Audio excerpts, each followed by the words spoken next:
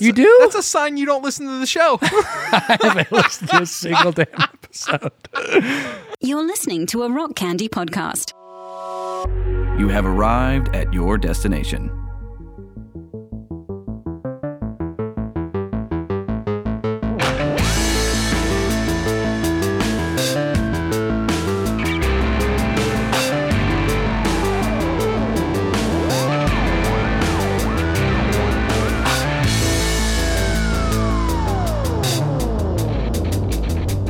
I'm gonna have to get back in the rhythm of this thing. I haven't done it in a minute. Should we? It's been a while. Should we do like a jumping jack? A jumping jack. Let's do a jumping jack real quick. Yeah. Oh, you mean like a literal one? Yeah. No, I'm drinking beer. That's bad. That's a bad idea. Oh, that sounds like a good idea. A beer jumping jack? Yeah. That's I'm what not saying. yeah. Did you hear? Did you may have thought I said jumping jacks? Oh, so I Yeah. see. I see. But Just a quick one. no, just yeah. a quick, Don't be fooled. It's Yeah. just We're in our 30s. just We can't be doing multiples. it would sound like, Yeah. Okay. you know. Yeah. Well, I think you got the sound down. This is audio medium. We're probably good on Yeah. that. I don't think I need to do anything now. I feel good about it. I considered. Well, we got started a little late. Sure. On our. Hey, welcome back. Hey, welcome. Season 2. We did it. Season 2. Season dos for our... I thought about loading up some Spanish-speaking sound listeners. effects, Oh, yeah? like a little soundboard for you, a little creepy soundboard, with, Yeah. and that way I would never say the name of the thing we're talking about Yeah. today on our season. You would just use that. I would just hit that Yeah. button. That's Yeah. pretty good. That's pretty good. Yeah. Actually, it's funny you say that because I also thought about looking for sort of sound design elements for this episode, but what I was going to look for was a voice changer. Oh, And- tight. Yeah. And you know, okay. Well, remind me to talk about the voice changer later. Okay. All right. We'll get there. Let me put that in my sparse notes. Yeah. So this is a new season. Welcome to the Common Creatives podcast. My name's Will. Thanks. My name's Will. I'm the doctor, and you have to do it. It's the first episode. I don't even like to say my name. I know. I am. You can just not say it, and they can look in the description. Hey, Uh, who But if you do that, who am yeah. I? I'm Joe. I'm the maestro. There you go. I was gonna say otherwise. Gee, damn it. Otherwise, I'm the host, and you're the co-host. If you don't announce That's yourself. fine. Oh, okay. Well, fair That's enough. okay. All right. So I have voice changer down. So this is the beginning of season 2. We've taken a break. It's been a little Yeah. while. It has. We had some technical hiccups trying to make this happen because we haven't done it in a little while, and we're still distancing because nothing changed since. So here's a fun little tidbit that I thought about while I was taking a whiz before this episode. Sure. You have these little Yeah. thoughts like Coming hey, out professional for the first episode of the season. Yeah. We've officially, since the start of this podcast, Yeah. been a remote Yeah. quarantine version of ourselves for as long as we haven't. Is that right? Yeah. Oh no. I don't. We care started for last that. October. We did. Yeah. And we started last September and started releasing October. Yeah. And then we stopped recording early March. Yeah. Man. So that's 6 months. Jeez. We didn't Right in stop the middle. recording in early March. Oh, we Well, stopped recording in the same together. Yeah. Yeah. Gotcha. Yeah. Yeah. That's Catch not, up. That's Catch not up, great, man. That's not great. I don't care for that too much. Yeah, it's weird. No, I don't like that. But today, one thing I want to say about this season going forward, I just want to lower our audience's expectations. You can, you can always expect the same high quality commentary on all this creative shit that we're going to talk about. But at the same time, I'm going to be doing a much less thorough editing job of our ums and ahs, at least for a little bit. So if you hear that, just be forgiving and go on the ride with us. I took a public speaking class with Charlie Zimmerman Okay. at U of L. Yeah. When I went back to school, Big Chuck. right before I dropped out the second time. Mm-hmm.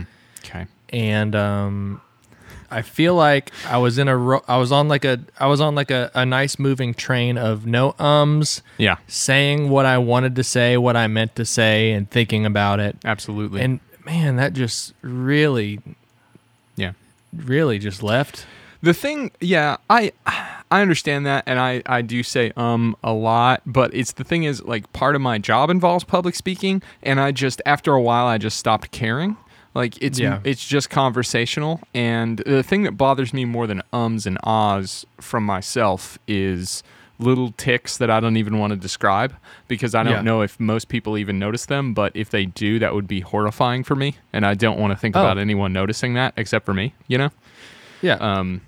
So yeah, I have sensitivity. That's one thing that's going to be difficult about not editing this as thoroughly for at least the beginning parts of this season is that I don't want those things to show up. That's embarrassing. So the funny thing is I probably notice those things, but don't think about those things in a way that's like not just your voice. Yeah, So most people they're not picking that thing apart or picking it out. It's just like, oh no, that's just part of the thing that I hear when Will communicates. Therefore, it's It doesn't make you you hate. Yeah, it doesn't make you hate my soul like it makes me when I hear myself do it. Let's not get too generous. First you'd have to believe in a soul. Okay? That's true. Yeah, I can't. I got 2 hours on that, and I can't do it right now. Although I do want to say, let's talk about what were we talking about? What were we talking about today? We talking about? I mean, we started season one. Can you plug in one sound effect for me? I'll even send you the sound effect. Yeah, send it to me. Yeah, let's do it. Okay, here's what we're talking about. Okay. Hey! You did it. You put it in there. I really did. I know. It's weird how I did it like backwards so that we're hearing it right now as we're recording, but I'm really good.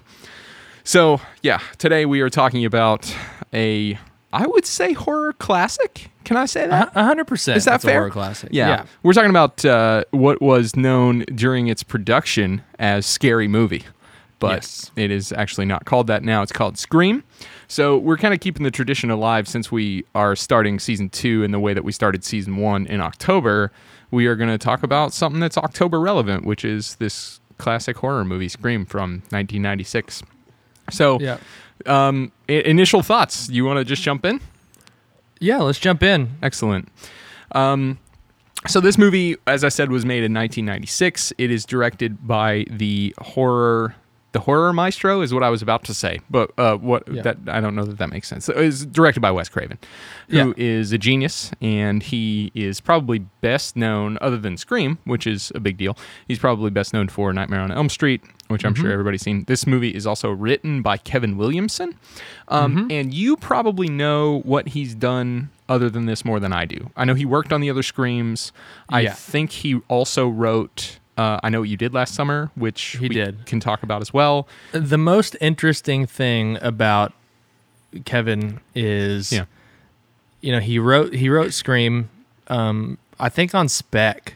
I think it was a spec script that Wes Craven read, and it was interesting for him to read, and he enjoyed it because of all of the call-outs to his movie. Explain what that means for those of us who don't remember.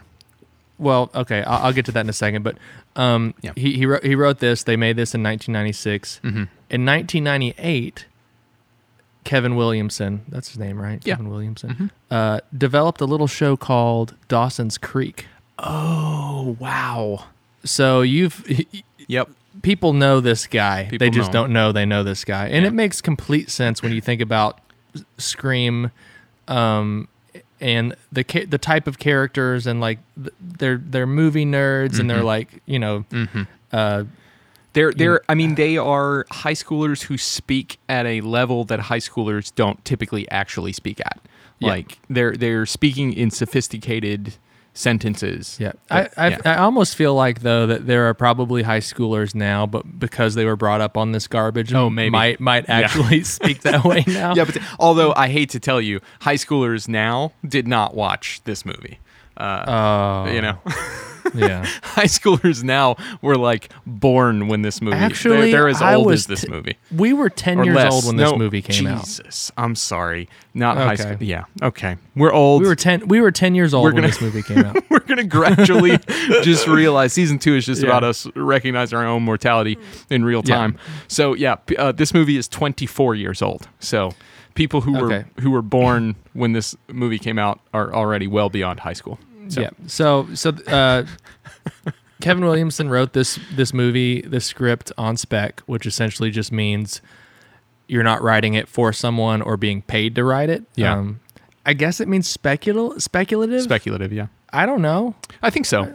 I just know that like if you do something in this business, if you do something on spec, it means blah blah blah. It means essentially the prompt was given to you, and it's not sort of your initial kernel of an idea. It's the opposite. Oh, it's the opposite. Oh, It means that it's you're basically doing a service for free in hopes that someone will buy it. Oh, yeah, you just said that. I So missed it. Okay. yeah, so yeah. So he wrote the movie probably in the early 90s. Yeah.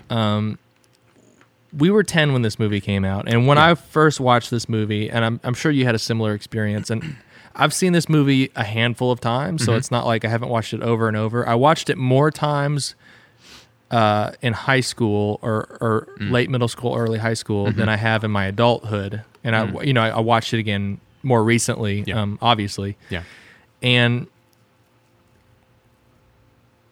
I think initially when I first watched it as a kid, I just thought of it as in addition to Halloween, in addition to Nightmare Before, or Nightmare on Elm Street, not understanding how interesting and like progressive and not progressive necessarily, not in a No, I a know what good, you mean. Yeah. Um, It progressed the and- genre. Yeah. Yeah. And meta this movie was. Yes. I think what makes it even more interesting is that, the movie starts with, the movie continually kind of like plays with tropes and genres and like, the idea the last girl is like, the whole thing where, you have a girl who's afraid and running and you think it's going to be Drew Barrymore, the biggest star in the entire movie. Yes. And she's gutted in the first, 8 minutes? Probably, 8 I minutes, guess? something like that. Yeah.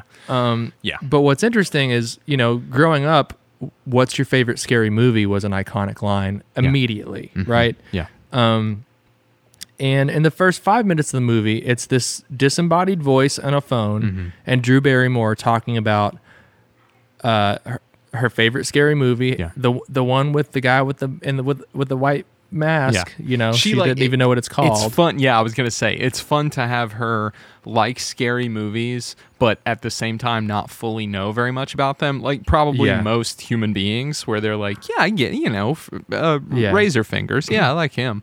That kind of so thing. they talk about Halloween, which I don't know. For whatever reason, I think it probably has something to do with the music. To me, is like the scary movie. They talk about A Nightmare on Elm Street, which those movies have been more special to me more recently, but didn't resonate with me as a kid for whatever reason.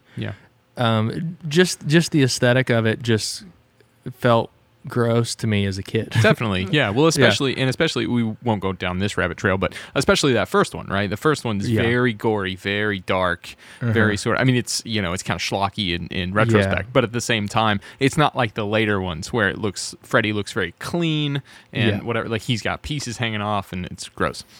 Yeah. For sure. So you have all these movie references, and I'm not sure how it comes to be, but Wes Craven reads the script with references directly to his movies in it, and decides to make it. Yes. So this isn't him just tooting his own horn. He found someone tooting his own horn and was like, "I'm on board. This is great." Yeah. And I'm sure he probably did a pass on the script and made plenty of changes, but Well, and it's interesting because I didn't, and this is one of the things I wanted to bring up. I didn't look into what the timeline was for when he read the spec script and decided to make this movie. But 2 years earlier, in 1994, he had made Wes Craven's New Nightmare. And Wes Craven's New Nightmare, to me, in so many ways, is sort of a Scream 3. Yeah, exactly. It's sort of a precursor to where he's going to go in Scream, because it's this sort of like meta commentary on, you take the thing and you make a thing about the thing kind of thing. Yeah. If that makes sense. So, and you see so much of that in the original Scream, where it's a movie about movies, which New Nightmare exactly was. And it's interesting that I think, and I need to rewatch it, but in my memory, New Nightmare it's one of the greats up there with the original Nightmare on Elm Street. I need to rewatch it, as I said, but I think even if Scream, and maybe even more so if Scream hadn't come along, I think that film would stand out a little bit more because it's so innovative, and then Scream comes along with this entirely new concept and new cast of characters, and they're very, sort of charismatic, and you have Ghostface and you have all this stuff, and so it sort of foreshadows what he was doing in that with an older character, but he was playing with a lot of these ideas beforehand, before he did that. And there may be a deeper story there that I just didn't come across, but Sure. I always thought that was interesting. And there's also a line in the movie, again, first. Yeah. I think it's in the same conversation where she's like, Nightmare on Elm Street, the first one was great and the rest sucked. Yeah. And he could have. I think I read an interview where he's like, I could have taken that out, but no, I'm not going to. No, and I actually saw reference to the fact that like he considered taking it out because he thought it made him sound like kind of a stuck up asshole or something, mine was good or whatever. But he was like, no, and to his credit, because that's how a lot of people feel, and that's probably how this character would feel about that. But at the same time, he's probably also aware that like it's the same thing with Halloween. People know who directed the first one, and then it's just assumed like it's all they're all his, right? So it's like they're his, they're his fault, whether whether you like them or not. So one thing I do want to come back to the opening scene because I think it is a defining moment in horror in general. But one thing that I like about this movie particularly, and cards on the table, I watched all 4 of these like a couple weeks ago. Like I just back to back. Yeah, I haven't seen 2, 3, or 4 since they came out. Oh, really? Yeah. No, but I did recently for $20 buy all 4 on iTunes. Oh, very cool. So that's a good price. Great price. Yeah, $5 a movie. I would suggest watching them again. I think they're better if you don't read any criticism about them. If you don't read any reviews or anything and you just take them for what they are, I think they're better. But that said, one thing I love about Scream, and this crosses the whole franchise, is the fact that, yes, it's a slasher movie. Yes, it's a sort of meta commentary and all this kind of stuff. But it is also, at its heart, different from other slashers in that it's a mystery. It's a whodunit. It's a whodunit, yeah. And I think that little hook makes it play almost as much as a mystery or a drama as it does a horror movie. 100%. It's not sort of straight horror like Nightmare on Elm Street. Nightmare on Elm Street, like there's questions about what's going to happen. There's questions about how does Freddy work or when's he going to strike or something like this. But there's no real. Maybe there is in the beginning of like where does Freddy Krueger come from and stuff like that. But the idea that like who is it? Like who is wearing the ghost faced? And I actually saw I follow a lot of like horror movie critics and stuff like that on Twitter, just because they always have the best lists and stuff for Halloween, Yeah. And one of them wrote the other day that I don't even remember which character. And let me just look. I don't even remember the character names. Yeah. Which actor are you talking about? Do you know? You got Stu, Billy. You got Billy. You got Sydney. You got I think Stu and Billy, right? Stu and Billy, Billy is Matthew Lillard and other guy. guy. I'm surprised you didn't see him more because he was really creepy. Yeah, he was good. So that Stu's tell was that he was always cleaning his knife. So if you rewatch it, like there's always one ghost face that's always, or maybe it wasn't Stu, maybe it was Billy. Yeah. That his tell was that he always cleaned the knife of blood. Yeah. And as he was. See, this is another thing that actually, strangely, until earlier today when I was reading and preparing for this episode, I had never considered ever, and I've seen this movie a bunch of times, I've never watched this movie and tried to figure out who's in the costume in various scenes. I've just never done that. And I don't know why. It seems like such a natural thing to do now that I'm thinking about it. But like I just always watch it and it's weird. It's almost like the costume sort of transcends transcends whoever's under it. It kind of doesn't matter. It doesn't matter in the moment, but it is such a, and that's another thing that's really interesting about this particular movie and the franchise is that the killer becomes this iconic. It's just Ghostface is as iconic, I would say, as Freddy or Jason or any of these, or Michael potentially, but it's not a character. It's just a costume. And I think that's also interesting. It's almost okay. About to get like stupid nerdy. Do it. It's almost a manifestation of like Sidney's grief, right? Ooh, because I like that. It's always connected to Sidney in some way. It is. Yeah, it's personal. It's about Sidney. Yeah. Yeah, but it is. When I did watch it last week, I was trying to like who is it in this scene and who isn't?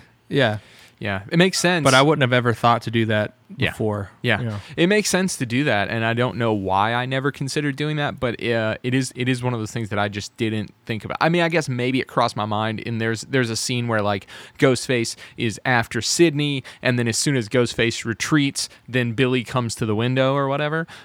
So that's one of those things where it's like, there's just enough time to where it's not him kind of thing. But But yeah, I've never watched it all the way through, and that just makes a lot of sense. Like you can see, to some extent, thinking through some of those scenes in retrospect, you can see those characters in the body language in various scenes. Like the first scene is very with Drew Barrymore is very controlled and whatever. Then there are other scenes where Ghostface is kind of just flailing around and kind of Yeah, I think that's the other thing that oddly makes this version of a slasher so different and iconic in its own way is that normally when you think of a slasher movie, you think of Michael Myers, Jason Voorhees, Freddy.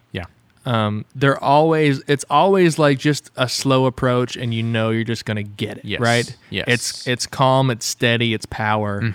Ghostface moves around like a sloppy ghost. Yes. Like he's just flailing and not doing this thing easily.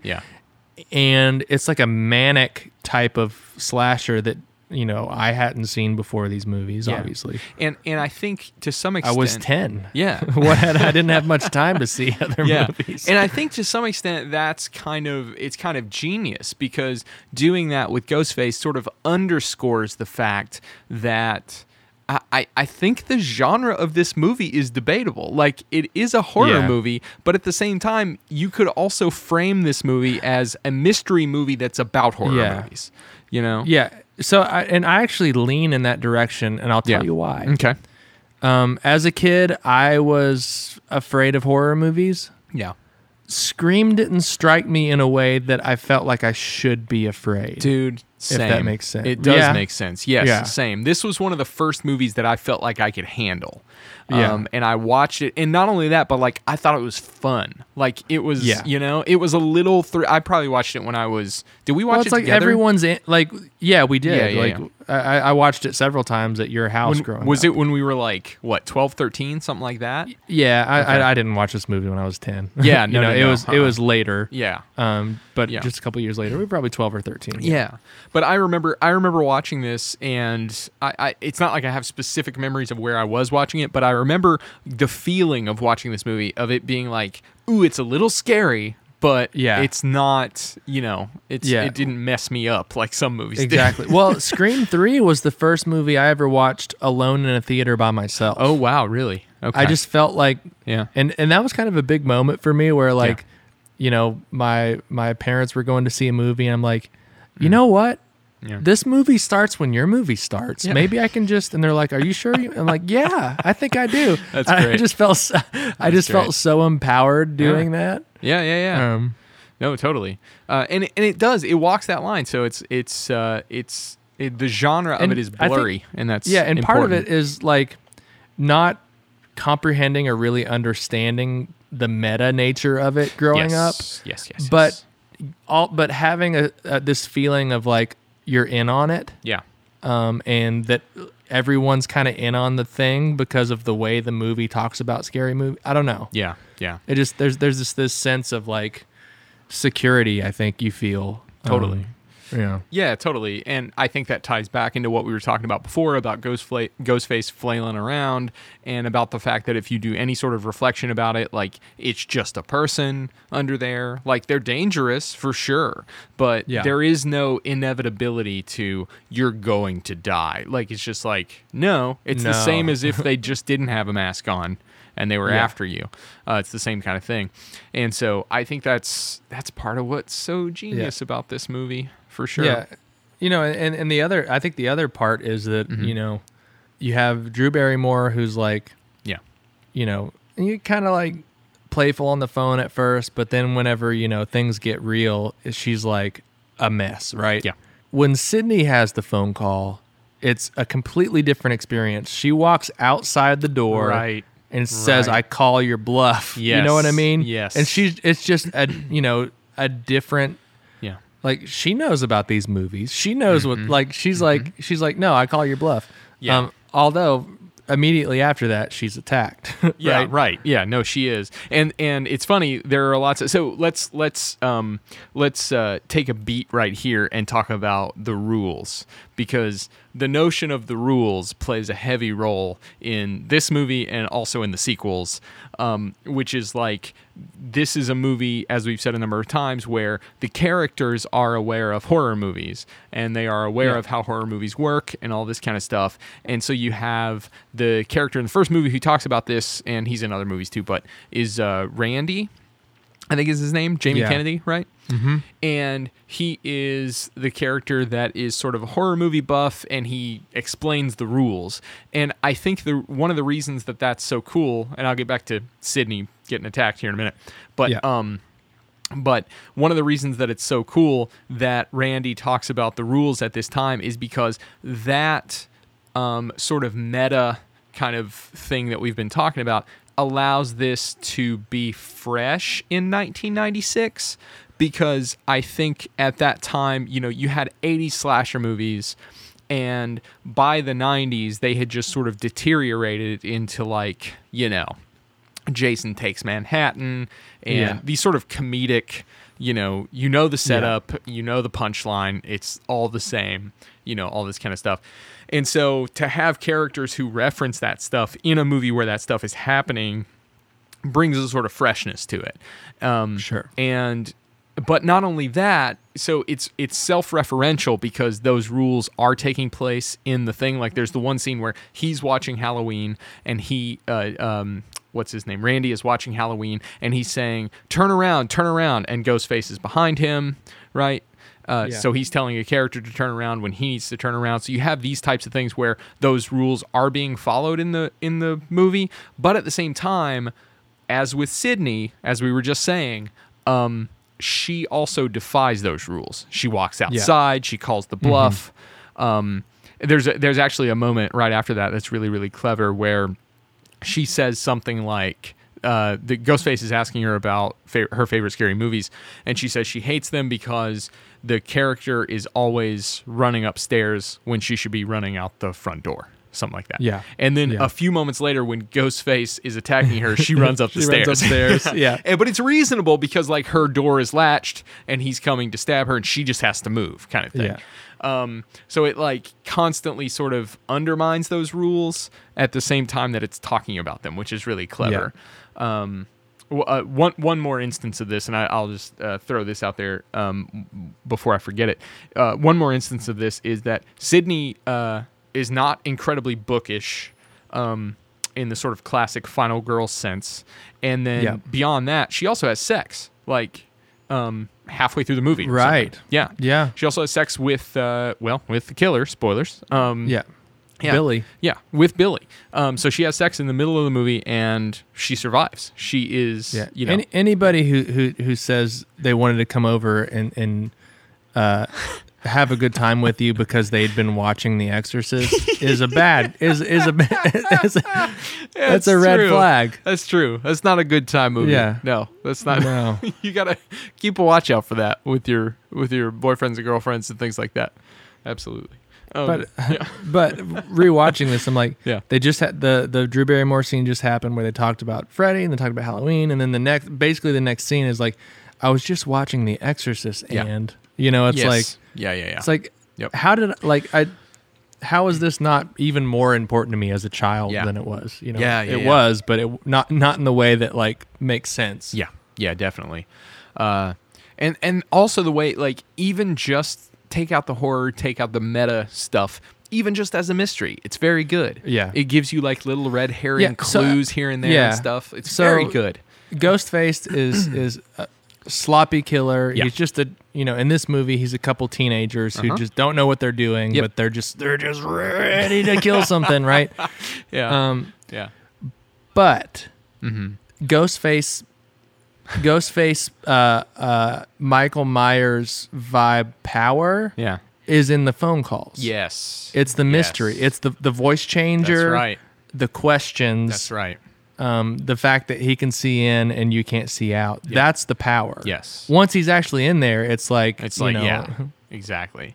And that in and of itself plays back into the sort of postmodernism of it, right? Where it's commenting on itself. The kids who are doing this, Billy and Stu, they are doing this precisely in the model of slashers. You know, they are becoming the thing they are referencing to some extent, and so so it is the cat and mouse thing, and then once they're in there, they're not, Michael Myers, or whatever.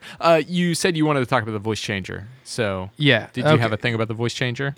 Come on, right? A voice changer, okay. The voice changer's name is Roger Jackson, okay? There is no voice changer on Earth that could make you just sound like a movie guy. Sure. It's just somebody else's voice. It's just another voice. And as growing, I never once thought about it. Like watching it like last week, the first thing I'm like, I was expecting to hear a voice changer because of your memory of it's like just a modulation or something. That's just a man. Yeah. That's just another man. Yeah. That's interesting. And they did a pretty good job of, not having like all the probably digital editing that like I have now with when I'm working on a feature, but whenever they actually use the voice changer, they just dub the guy talking with him with it, and you can tell there's a little difference. But now there's technology to where I could actually take both voices and sync them perfectly. Sync one perfectly to the waves of the other to where it sounded like the same performance, just a different voice. Interesting. And I doubt they could have done that then. That's but very now you can do interesting. that kind of thing. I'll be honest, I never thought about that till this moment. I mean, I didn't. It's not like I was firmly committed to saying it was a real voice changer, but at the same time, I just never considered what it was. Yeah, you don't. I hadn't didn't even think about it. It was just like, it was the expectation of my memory of a voice changer. At being so long since I had seen it, and like, oh, this is silly. Of course, all the iPhone voice changers they have, of course, they're not as good as just a man. Sure, that has a cool voice. Yeah, of course. Can they get so with voice modulation and stuff now? Could you get close to it? Like, not even the same performance, but like, could you get anywhere close to that with a sort of real time voice changer right now? Maybe. You know what I mean? I don't know. I actually meant to look into it before we recorded, but not like that. Yeah. Not quite like, it's like, I mean, imagine someone coming up with an algorithm that made your voice sound just like my voice without any like artifacts or stretching or, it's like, it's like it's like a deep fake. It's like what they're going for. Yeah. With that. Yeah. Okay. Interesting.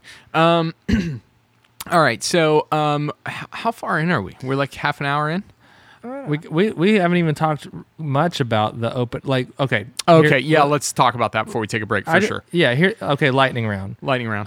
Phone call is 9 minutes long in the beginning of the movie. Okay, yeah.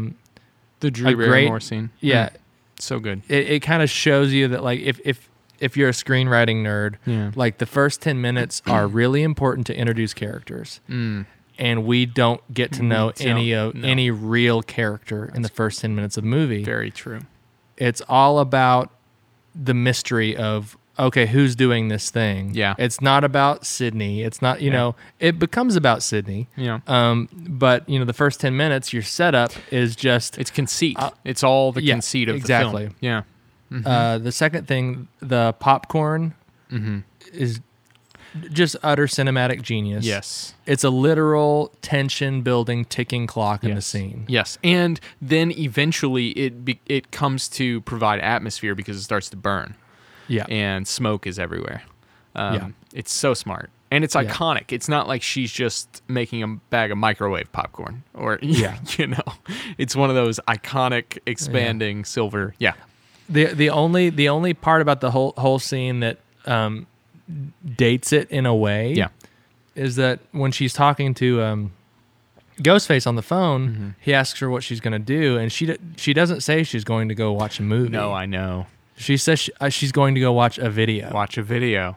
Yeah. Yeah. No, it's a movie. Yeah. Yeah. Yeah, but at the same time, but we have a full scene in Blockbuster, so there's some, you know, it happens. Blockbuster video. Yeah. I mean, and right now, you know, now video means YouTube, right? Sure, it means anything it means anything moving, that, you know, picture and sound. Yeah, you know, some people call some older filmmakers still call shooting like on the Alexa video. Yeah.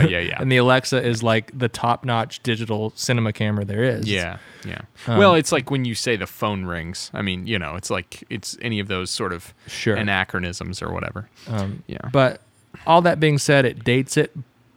But it kind of gave me a warm, fuzzy feeling when I watched it. Absolutely. All the TVs around are like 4:3 like ratio, like tubes, like glowing blue screens. Like yes.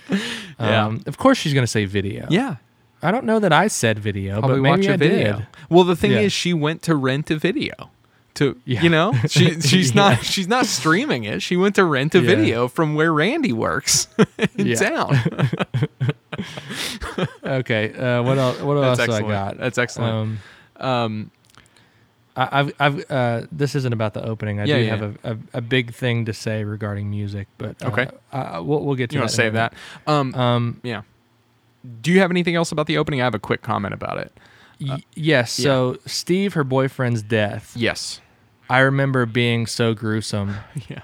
And it's all sound design. Yeah. It's all sound. You don't see it. And then a reveal. Yep. A reveal of just the guts. It's just a guy with guts in his lap, you know? Yeah. Yeah. And it's like a masterclass on like, yes. Do you have gross stuff to put in someone's lap? Mm-hmm. Yeah. Yeah, I do. Yeah. Okay. Can you make sound effects? Yep. I can figure that out. Absolutely. You can make that scene. Yes. You know. Yes. You just don't have Drew Barrymore or a killer voice changer. And that. But guess what? They didn't need it. It's true. Well, and that brings up for me. This is a comment on the whole film. The film itself. The sequels sometimes less so, but the film itself, the original, is not that gory. Like there's some in there. There's some. You see a couple throats get cut. There's quite a bit of blood. There's quite a bit of blood. And they actually do show knife going in, which is that's a super bad reference. Super bad reference. Very good. God, one of the best. We got to do a super bad episode. Oh my God, I gotta watch People that again. on Twitter are always making fun of like super bad. I don't care. No. It's the best movie. Oh my God. It's so good. It's like, okay, anyway, regardless, this isn't. We got to start off the season at least mentioning super. It doesn't actually show knife going in, which is kind of funny. But it does. The first thing you see, she gets stabbed from behind. Yeah, you see that. Mm-hmm. In like the clavicle lung area. Upper chest. And again, it's not like the knife hits her and it's a sound. It's a quick shot. The knife doesn't go in, but you feel it. It's that Hitchcock Psycho shower scene. Yeah. They never show a knife going in. Yeah. It's just a blade against skin quickly and then quick chocolate shot. Syrup going down the drain. Yeah. You know? Mm-hmm. Well, and as long as black and white. As long as you've brought it up, this is another thing I was going to say about the opening scene. The opening scene is incredibly iconic, and I think it is a low-key reference to Psycho in general. because Sure. the deal with Psycho is that you have Janet Leigh, who's this enormous star, and you have her sort of build as the star, and then she dies in this scene not that long into the movie in a horrific way. And so you have that exact they thing even with Drew have Barrymore. like the short like blonde hair Yes. and the knife stabbing, And it's a very subtle reference, but they are thinking. Of course it is. I mean, this is a movie about horror movies. Like, of course it is. And I remember seeing when it came out, and probably since then, but when it came out, the poster for Scream has Drew Barrymore front and center. You know, she is in the front. So you go in going, oh shit, this is a Drew Barrymore movie. Let's see what's up. They're not going like, hey, you know the cute girl from Party of Five? Yeah, exactly. Yeah, I think so. Yeah, that show's usually on when I get home from school. Yeah. But it's just such a powerful. It makes that whole thing so iconic that that she does. There, another thing to say about the opening scene and how it's a masterclass is the ratcheting up of tension. So it's like, I watched a video on this earlier actually, so I'm just ripping that off. But once the phone call starts with Ghostface, it's like 2.5 minutes until you find out that he can see her. Yeah. Which ratchets up the tension. So you have 2.5 minutes of kind of normal back and forth. Then you find out that he can see her. And then only 1 minute later, he says something about wanting to murder her. So it's like you have a standard conversation. Then you've upgraded it to like stalker or something. And then not that much longer, you've upgraded it to murder. And then only within like 15 seconds of him saying something about like, I want to see what your insides look like. Within like 15 seconds of that, the doorbell rings. So it's like just this constantly escalating sort of tension, which is just brilliantly paced. Just so good. That's got to be Billy, right? Yes, I think so. I That's mean, Billy. that one's measured and controlled, and that's sort of the Billy MO. As opposed to Stu, who's just flailing, you know, just and arguably the best character of the movie. Absolutely, absolutely excellent. The last thing I'll say about the opening scene, I bought this movie on iTunes, like I said, and they did have some like behind the scenes footage and stuff. If you remember, I remember thinking that the most horrific shot in the whole movie is this weird shaky run up to Drew Barrymore just hanging there dead in a tree. Yep. It's not a smooth dolly shot. No. It's not even a steady cam, really. I guess it feels like somebody's just got a camera on their shoulder and they're just running to her. Yes. And it's just like, ugh. And it's sloppy and you know, like Ghostface. Yeah. And I always felt like, she looks so dead there. Yeah, she looks so bad. And if you look at the behind the scenes footage, it's not her. It's a dummy. Really? It's just this gross looking, like, because someone and this is carrying around the dummy afterward, but like that's why she looks. First of all, the shaky cam works, and the reason it's so fast, they probably sped it up in post because it looked like a dummy. It kind of But because of its speed and because of all that, and because she's a dummy, she just looks extra dead. Yeah. Waylon, buddy. Well, you want to take that cue from the pups and take a quick break, and then we'll come back and we'll talk sequels and other thoughts about Scream. That's cool. Thanks for joining us on the opening episode of season 2. We will be right back. Check this out. Check it out. My name is Matt Langston, and I play in a band called 11D7. I'm an artist, a producer, and I also host my own podcast right here on Rock Candy called 11D Life. We talk with the people behind your favorite songs and albums, from the writers to the producers and everyone in between. And we're not asking your favorite artists the same old boring questions like, where did your band name come from and who's your favorite Friends character? We're asking questions like, why did your marriage fail? Where does love come from? Is God real? It is a show about the importance of creativity and pursuing your passions, and we don't let guests leave until it gets a little bit uncomfortable. So check it out right here on Rock Candy and your favorite podcast app. Hey, we back. That's a good. Hold on. Yeah. Let me make. You got a noise? You gonna make a noise? Is that the ice in your glass? No, that's I just crunched my key lime LaCroix can that I finished. Gotcha. So Yeah. mine was more. Yours was more of an intro, and mine was more of an exit. Okay. So that's a little little dissonance there happening on our way back into the show. That's fine. All right. So when Scream came out, it was, for a time, it was the highest grossing slasher movie ever. Yeah. It has since been overtaken in that title. Do you know what it was overtaken by? Perchance? No. It was overtaken by Halloween, the 2018 version. So Really? yeah, so now that is... I didn't realize it did that well. Yeah, to my understanding, that is now the highest grossing slasher movie. Doesn't mean horror movie. Yeah. But Because yeah. didn't it become the highest grossing horror movie? movie, yeah. Mhm. Yeah. Yep. And I think maybe the highest grossing rated R movie. I could be wrong about that, but Yeah, something like something like that, yeah. that. So the thing I forgot to mention earlier regarding movies being made Yeah. is that the director's name for one of the movies was Wes Carpenter. Oh, that's right. Yeah. And again, something that he didn't add that was already in the script. Yeah. It's just Wes- John Carpenter and Wes Craven, like Wes Carpenter. The guy. Yeah. That's We didn't even talk about funny. the earlier horror movies that Wes Craven Stab? made. Yeah. Yeah, like Stab. He got to start with Last House on the Left, That's right, The Hills yeah. Have Eyes. Yeah.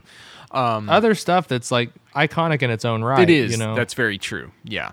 Last House on the Left, I watched that not too long ago, and it is just, that's a different filmmaker. yeah. We can talk about that at greater length at some point, but yeah, totally different from Nightmare or certainly from Scream. Yeah, and I didn't know this until today. I didn't realize that he directed the Swamp Thing movie. Oh, really? Yeah, Huh. in 1982. That's fun. Which I saw a few times as a kid and was so grossed out by it. Yeah.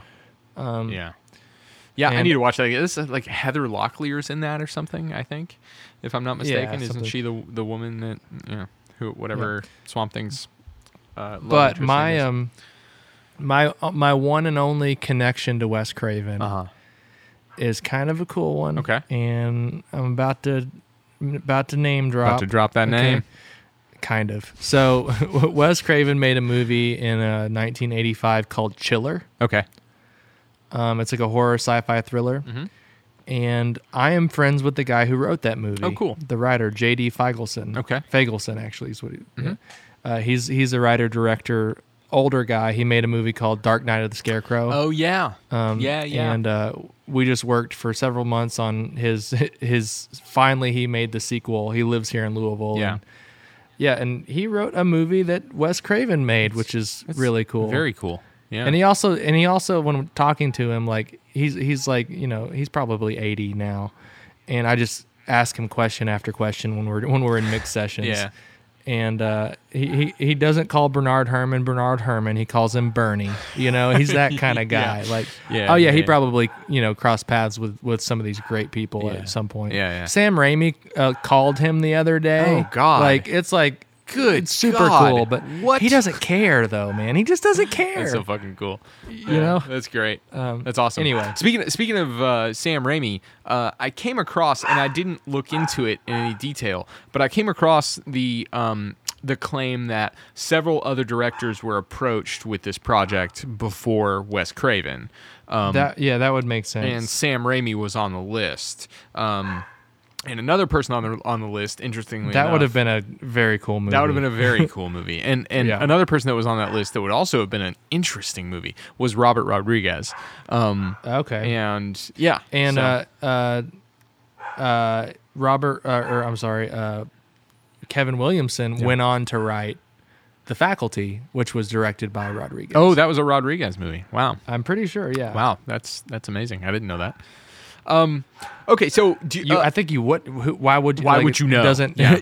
It doesn't even Yeah. feel like it's like that's a. it doesn't that's feel a like him, but at career the same, choice, at the yeah. same time, it was a movie that I remember thinking was worth watching at the time. Right. And so maybe it Right. makes sense from that angle. It was Yeah. competently made. Okay, so Scream 1 comes out in 96, and then they make sequels. The interesting thing about this, and correct me if I'm wrong, I don't have this information in front of me, is that at least the first 3, and I want to say all 4, are Wes Craven movies. Is that right? I think so. I think this is correct, and actually I'm looking it up, and yes, it is correct. That they're all the first, Wes Craven movies. All 4 Scream movies that are currently released at the time of this are Wes Craven movies. And I think that you can tell. And what I mean by that is Scream movies, like you do get diminishing returns. It's not that Scream 4 is as good as Scream 1, I don't think. But at the same time, they all feel like people showed up to make them. It's like Neve Campbell's in all of them. Jamie Kennedy's in like a couple until his character dies. It's Dewey. What's his? David Arquette. Yeah, David Arquette. He's in them all, and Courtney Cox. Arquette at the time. Yeah, on and off, right? I think. Yeah. And so they're in all of them, and so like I say, these people, like, it's not diminishing returns in the same way where you get Friday the 13th Part 6 or whatever. They all feel like real movies, even if they're sequels, and they're, the polish wears off over 4 movies. But at the same time, I liked them all. I didn't dislike any of them. I remember watching Scream 4 and thinking, he's still got it. He's still bringing something interesting and a little fresh to the table. Yep. And it's interesting to see, like, Scream 4, I think, is my least favorite. I believe, I don't know, I go back and forth. But anyway, I think it's my least favorite of the 4. But it's weird to see something fresh brought to a franchise that is about bringing something fresh. Do you know what I mean? Yeah. And so it starts to feel like, well, the freshness is sort of stale, or I don't know. But I think it's cool that they have all maintained, and I don't know how much you want to go into any of those. We don't have to talk plot or anything in any of those. Yeah, well, I mean, I was about to say, like, I'm trying to remember what Scream 2 was about. Oh, really? So, like, I'm in the train where I get to relive all these movies again in a fresh way. Yeah. So I don't know how much I have to say about. That's totally those. fine. Well, in that case, I won't spoil any of the other Screams for you if you've forgotten them, because they are I worth remember watching. Scream 3 the most, just because, again, I think I watched it once or twice in a theater. Yeah. But the first time by myself, it was just so great. So the other thing to think about in regards to the popularity of this movie is that around the time this movie came out, I think Friends was like the biggest show in the world. Right. Yeah. Right. And Courtney Cox played kind of a B character in this movie. That's a good point. So I think that's pretty interesting. It is. David Arquette, Deputy Dewey, is such an absurd character. Yeah. Right? Yep.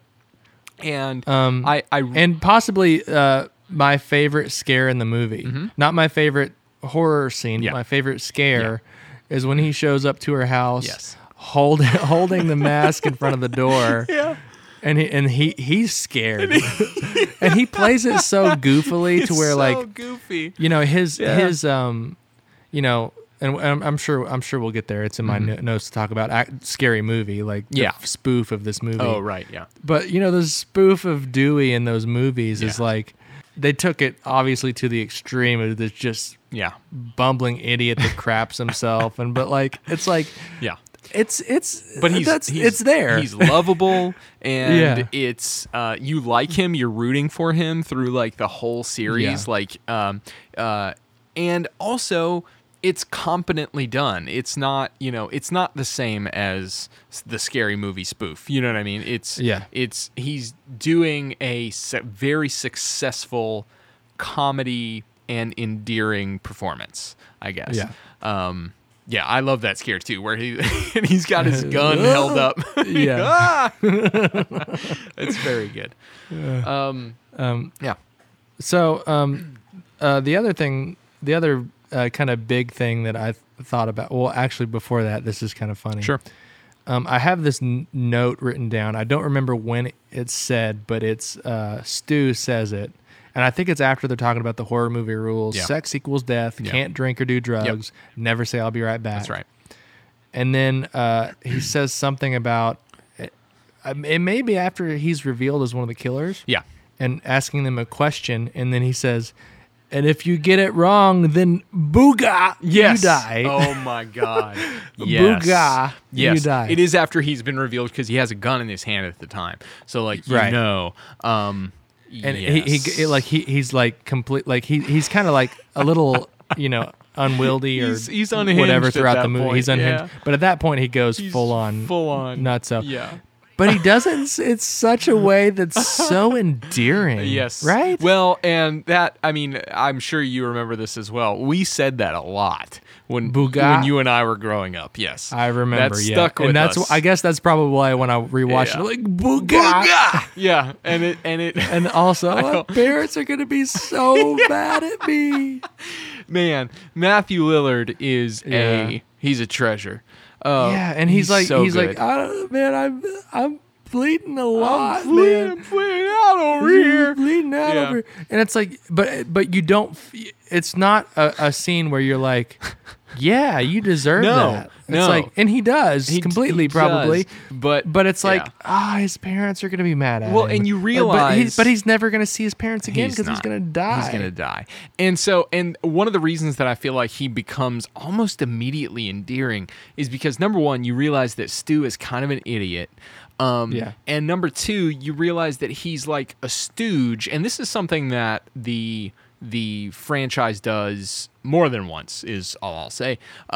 Where if there are two people wearing the Ghostface mask, one of them is kind of a stooge of the other one, or Yeah. like a Yeah. henchman of the other one, basically. And so like Stu is not the person with the plan.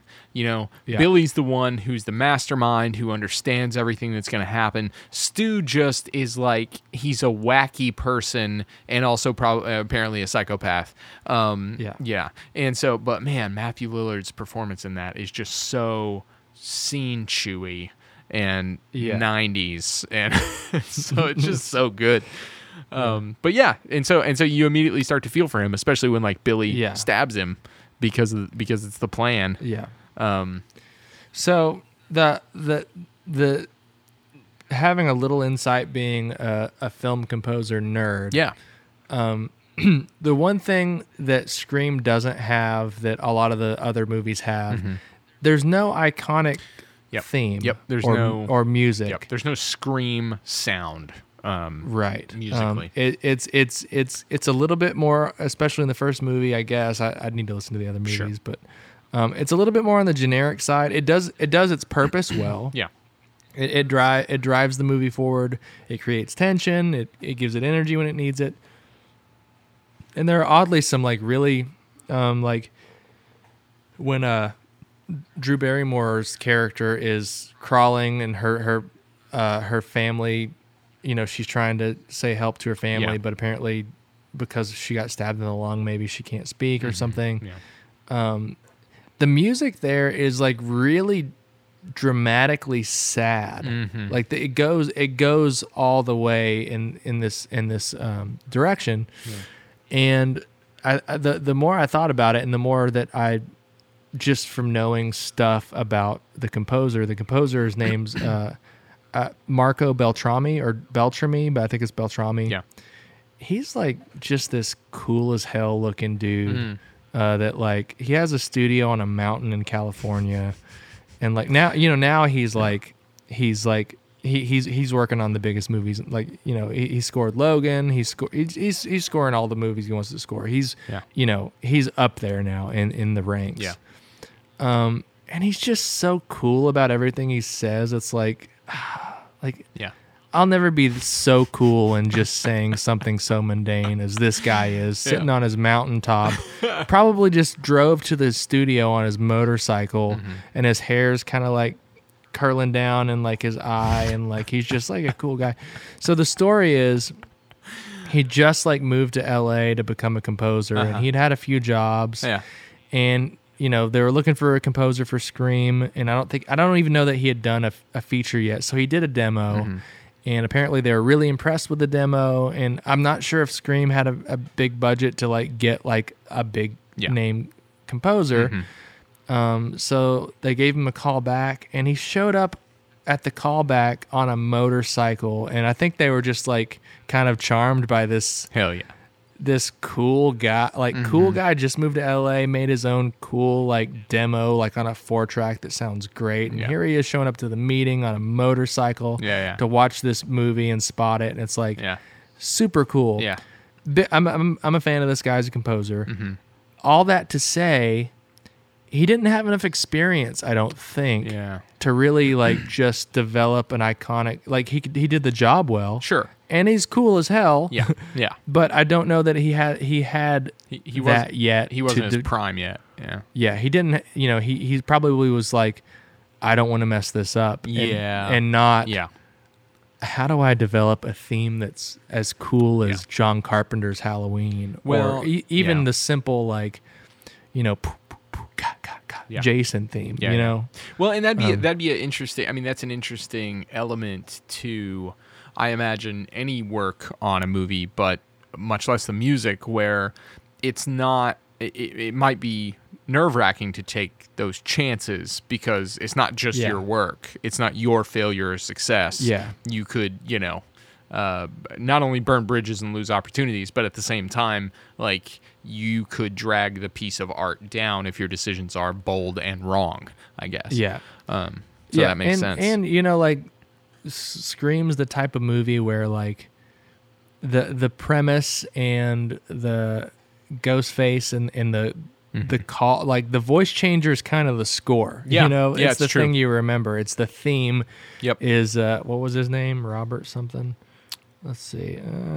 Roger Jackson is kind of the theme. Yeah. His voice is kind of the thing.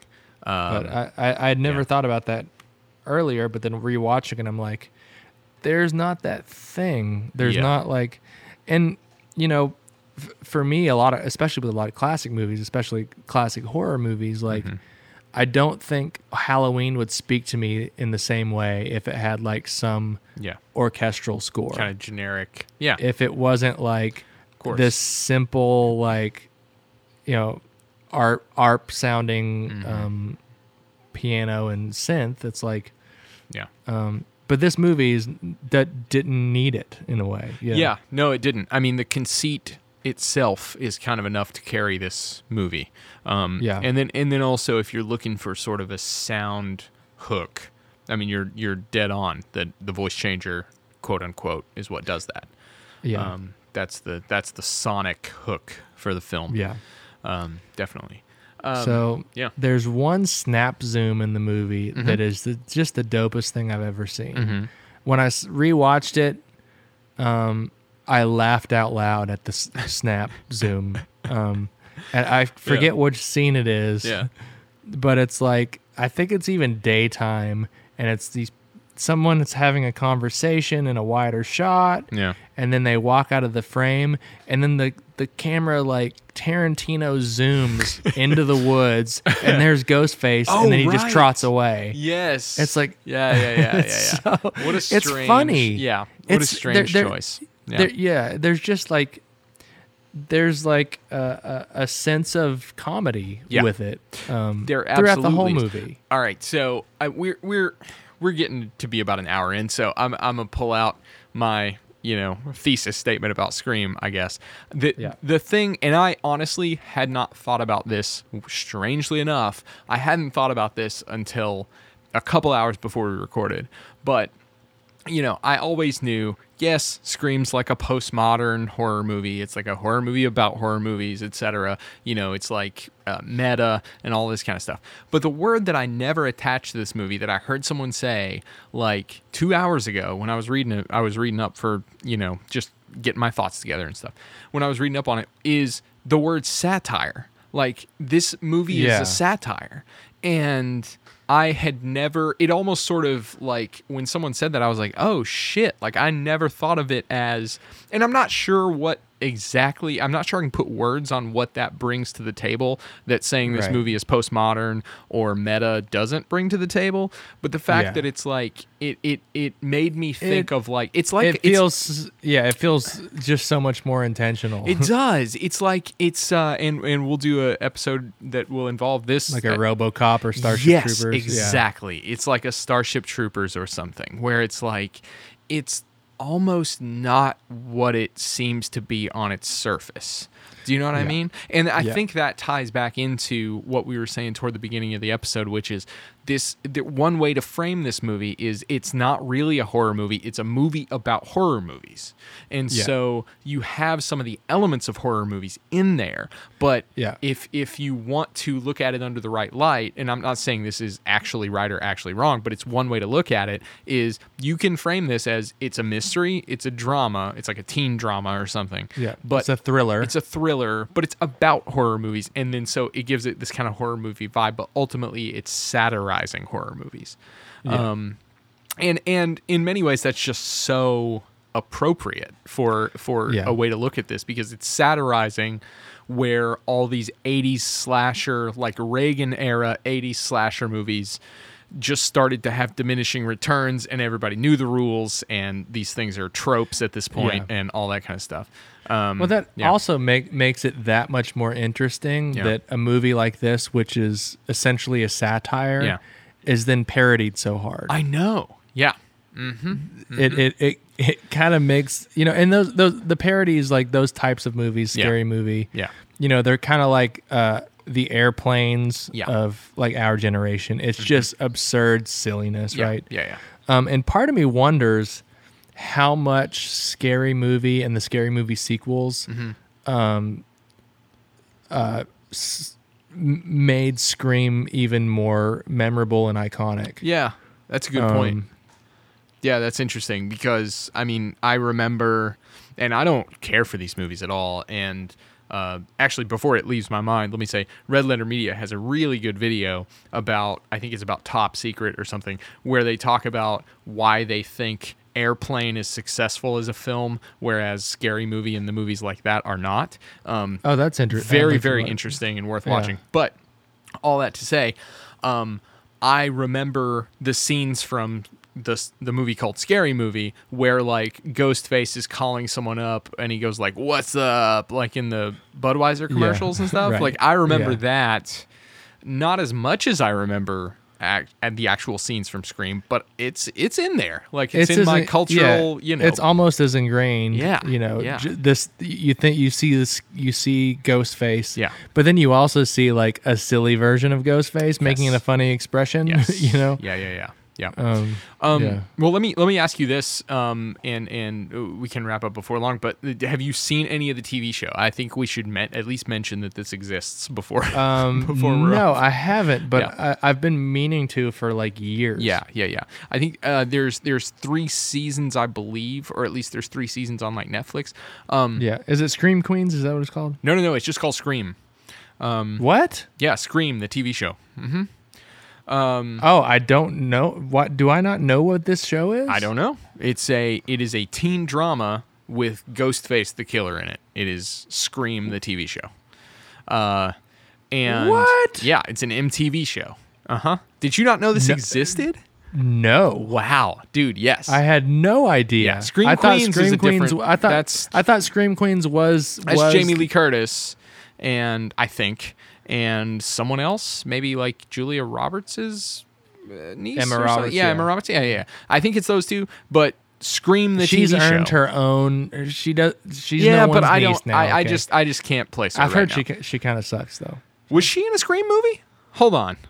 I don't. She could have been in Scream 4. Roberts? And let me just check it out real quick, because I am very curious. She was in American Horror Story, Scream Queens, Blackcoat's Daughter, which I love that movie if you haven't seen it. Yeah. You have. I'm talking to the world. Oh, yeah, I she see. was in Scream. She was Jill Roberts Scream in 4. Scream 4. Yep. But anyway, so it's an understandable confusion. But no, MTV has a show called Scream that is just an offshoot of the Scream franchise. And Is it good? Okay, so I've only seen like 3/4 of one episode. So apparently, no. Apparently, yeah. Well, no. I mean, I watched it for this episode, so Okay. I just didn't have time. But I think it's an anthology thing. So like my guess is, I don't know this, but my guess is that like each season they do a different killer or something probably. Yeah. But the first 2 seasons, I believe, they used a different mask, which is a weird move. It was probably a legal move. Potentially. I don't know. They probably just, honest to God, Yeah. that probably means they didn't have the rights to use it yet. It honestly, it could. I don't Yeah. know, but they'd use this updated looking mask that's more. It looks more like a real human face. It's interesting, but then the 3rd season they used the Ghostface mask, Yeah. and that's Because they finally got the rights. I suppose, yeah. I might be wrong. And so, but nonetheless, yeah, I just didn't know that you. So I take it you have not seen it because you didn't know it existed. No. But it's it gave me the vibe of like kind of a teen, CW-ish type of show, but it's horror, but it's yeah. Scream, yeah. So Yeah. I'm definitely gonna check it out. I mean, shoot, I love that. Dude, Stargirl season 1 was awesome. yeah, Like, I watched it with my dad. Yeah. We loved it. yeah. I like coming age movies Yeah. and shows. I just Well, love okay, them. so- I love them so much. Okay, so side rabbit trail that we won't go down. I've watched in the past like several weeks. I've watched like 3 seasons of Pretty Little Liars. So we'll probably have to do an episode on that at some point. Okay, I've never seen it. Yeah, it's very much in that kind of vein. But anyway, Yeah. Okay, what else did I have? Yeah, what else you Because got? You've talked enough. I've I talked think. plenty. I'm good. Yeah. What else you got? I've already given my thesis statement. Hot damn. Oh, hot damn. Couple. The principal scene was pretty gnarly. Principal right? scene was good. What about when he sees Fred the janitor? Loved that. Right? Yeah. Remember that? I do. Very good. Remember that, Pete? Remember that, Pete? Okay, hold on. Let's see. One more thing about the music Yeah. is like, in my opinion, they went overboard, and this was probably more of a stylistic thing for the '90s. Yeah. Because now, to build tension in horror now, it's all sound design, and you just suck the music out of the room. Right. But when Sydney's walking around her house in early in the movie, Yeah. it's just this horror tension, creepy music happening for no reason. Yeah, for no reason. Mm-hmm. Just to build tension. And I thought that was kind of interesting and something that probably just because I'm a composer and I Sure. work on movies now, Yeah. it's like that's probably the thing that I'm noticing. You know whereas that's you may not that's not you may not have even noticed No, because I didn't think you know about it. you're most people's brains are trained not to. Sure. Yeah, we just feel the emotion. We don't think about why we're feeling it. Yeah, exactly. is, yeah. And that's actually really difficult for me as a composer because I always feel like I'm just right there up front, and I'm like, I got to be really careful about what I'm like. No one's listening to you, idiot. You Right. know? That's not true. They What- feel you. They just don't know you're there. Yeah. You're secretive. Just some stupid little. I'm in the stupid mentions thing. Sure. Do you have or have you don't have one? But have you ever worked with an automatic garage door? Yeah. Not going to kill anybody. Not gonna pick you up. Nope. Maybe if it picks you up, it'll hold you. I don't know. But if it gets you to it the won't. top of the frame, if it pulls you up in a doggy door to the top of the frame, not gonna kill you. Gonna It's pull gonna you be up. It's gonna hurt, God maybe. Damn it! You know. Gotta Yeah. wiggle. Exactly. That's Exactly. Jesus. Yeah. Not gonna kill you. Yeah, You're fine. You're fine. Walk it off, Rose McGowan. Yeah. You're fine. yeah. But regardless, Yeah. Rose McGowan, Yeah. what a star. Yep.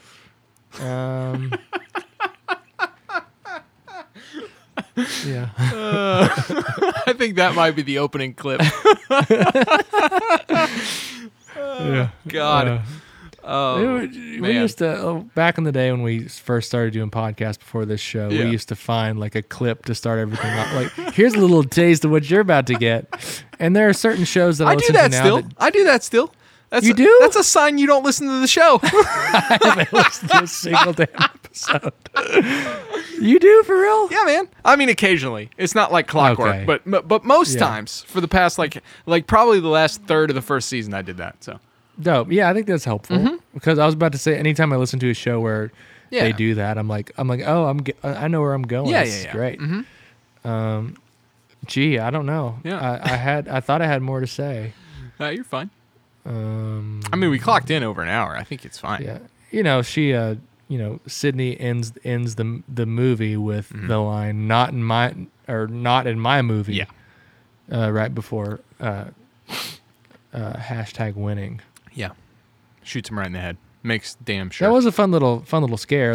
Yeah, I liked it. Jumps back up. You know what it reminded me of in an odd way? The Brad. Okay, spoiler for anyone who hasn't seen Burn While Reading. Oh yeah. The Brad Pitt kill scene. Sure. That scene in that movie, it just reminded me of that, even though it wasn't like that at all. Yeah. It kind of was like that, but not exactly. Just that look on his face of Yep. before getting shot in the head. Yep. So yeah, it's kind of like that. Just she knew where he was and he wasn't hiding. Yeah. And he should have been shot in the head versus not. You want to rate this bad boy? Yeah. Let's do it. You want to go first? You want me to? I always ask that. Yeah, I'll go first. Jump in. So because this movie spoke a lot to me as a kid, not being afraid of it, I feel like it did play a role in. I think this movie, oddly enough, along with like the Evil Dead movies, played a big role into making me understand and feel that it's not real life horror and it's fun and it's a craft and it's something that I'm in on that I can really enjoy. Yeah. And Scream did pave the way for a lot of great movies, and more recently, like the Babysitter movies on Netflix, like those wouldn't have happened without Scream. Sure. The Happy Death Day movies are a joy. Yeah, they're wonderful. A joy. Yep. If you haven't seen those movies, check those out. If you don't like those movies, like we may not get along. I don't know. But for those reasons, as well as many, probably more, and everything we've talked to, I'm going to give it a 9. Love it. I'm going to give it 9. Oddly specific, yet you didn't think about it when you were growing up. Shiny army knives as the weapon. Yeah. It was an army knife, wasn't it? Yeah. It was an army. It was just a straight up, like, you think, like, as a kid, like, oh, that's what a knife looks like. Yeah. No. It's not retractable or anything like that. It's like... It's not a butcher knife. Like, that's a straight up, like... It's a big... military army good. Knife. Yeah. That, like, with the little thingies on it. Yeah. Yeah. I like it. That's good. And it becomes iconic in a way that you never think about the fact that it's like, oh, that's a very specific knife. It's not just, they don't just grab a knife. It's like, no, they've got the Scream Well, knife. you can't use a butcher knife because that's basically Michael's knife. And you can't use a machete because that's Jason. And it would be ludicrous to use knife fingers. It's an interesting choice. I like to think that they spent a lot of time finding the right thing that could become iconic. Sure. And I think it absolutely did. Yeah. Because, like, after that, when you're buying knives in a Halloween store, it's that knife. Silver, like, with a little World War in, II looking knife. Yeah. But chrome. Totally. Yeah. Love it. 9 out of 10. It's a strong start to the season. Let me be honest. You gotta, I mean. That's strong. I don't know why I didn't give it a 10. That's strong. All right. So I'm going to say. I didn't give it a 10 because of the music, okay? Fair enough. Marco. Marco. Almost said Polo. So I agree with you in terms of my nostalgia about this movie. I think this is one of the movies, and I think you put it really, really well. So I'm just going to draw attention to it, not say it differently, which is that this is one of the first movies that I watched where I was like, I'm in on it. You know? Yeah. This is fun. Yeah. Everybody that's in on this is having fun. It's scary, but even when it's scary, we're having fun. You know? Yeah. And so this is one of the first movies that does that. And only looking back do I realize that, well, it's because it's a great satire that's actually kind of a mystery, as much as it's a horror movie. So, all that to say, I am going to... This is Clue. This is Clue. Yes, this is Agatha Christie. Absolutely. So I'm going to give it a... You know what? I'm going there. It's the season premiere. Let's go 10 out of 10. I'm going to go 10 out of 10. 10 out of 10. If they watch Prom Night, they'd save times. I'm going to give them that. 10 out of 10, that line from Randy, the video store boy. So, yeah. Oh, the video store boy. Love it. All right, so that's going to do it. And never say, I'll be right back. I'll be right back. So good. Wonderful. Um, Great movie. So that's our Scream episode number 1. You want a 10, though, you got to give me an iconic theme. Yeah, I get that. You score movies. Okay. That has to come into play. Yeah, I did. Yeah. This is our season premiere. So season 2 is going to be kick-ass. Let me just tell you that right now. You don't even know where we're going. Do you have any idea of what we're going to do in season 2, Joe? Probably kind of what we did last time. Probably a little bit. We're going to talk about different stuff though. Probably different stuff. Yeah, it'll be great. We are going to do something. We'll probably have a couple really cool guests. That'll be great. We are going to do a couple episodes that will be sort of outside of our typical box, where we're not talking about a single movie or a creator or something like that. We got some cool ideas for that type of stuff. So definitely, whatever, smash the bell. I don't care. We're a dual production of the Destination Nation Network in Louisville, Kentucky, and also the Rock Candy Podcast Network out of Asheville, North Carolina. So go to destinationcomics.com and rockcandyrecordings.com and check out all your stuff. And as always, for season 2, since we don't fully know everything that we're doing yet, send us your suggestions. You can hit us up at Instagram at Common Creatives Podcast and email us at commoncreativespodcast@gmail.com. Did I leave anything out? I don't think so. Okay. I turn my brain off when you do that. That's great. I love it. All right. So in terms of a mystery that's pretending to be a horror movie, but is actually a satire where you don't know who did it, and the whole time you're wondering who done it, and it turns out who done it? 2 people. Would you say that you concur? Oh, yeah. Dope. I'm going to crush my can about it. Go watch Scream, everybody. Here, same. Happy Halloween. Happy Halloween. Happy Halloween, you shits. Happy, you bunch of dimwits. We love you. I'll clean up the end of the episode somehow. Bye.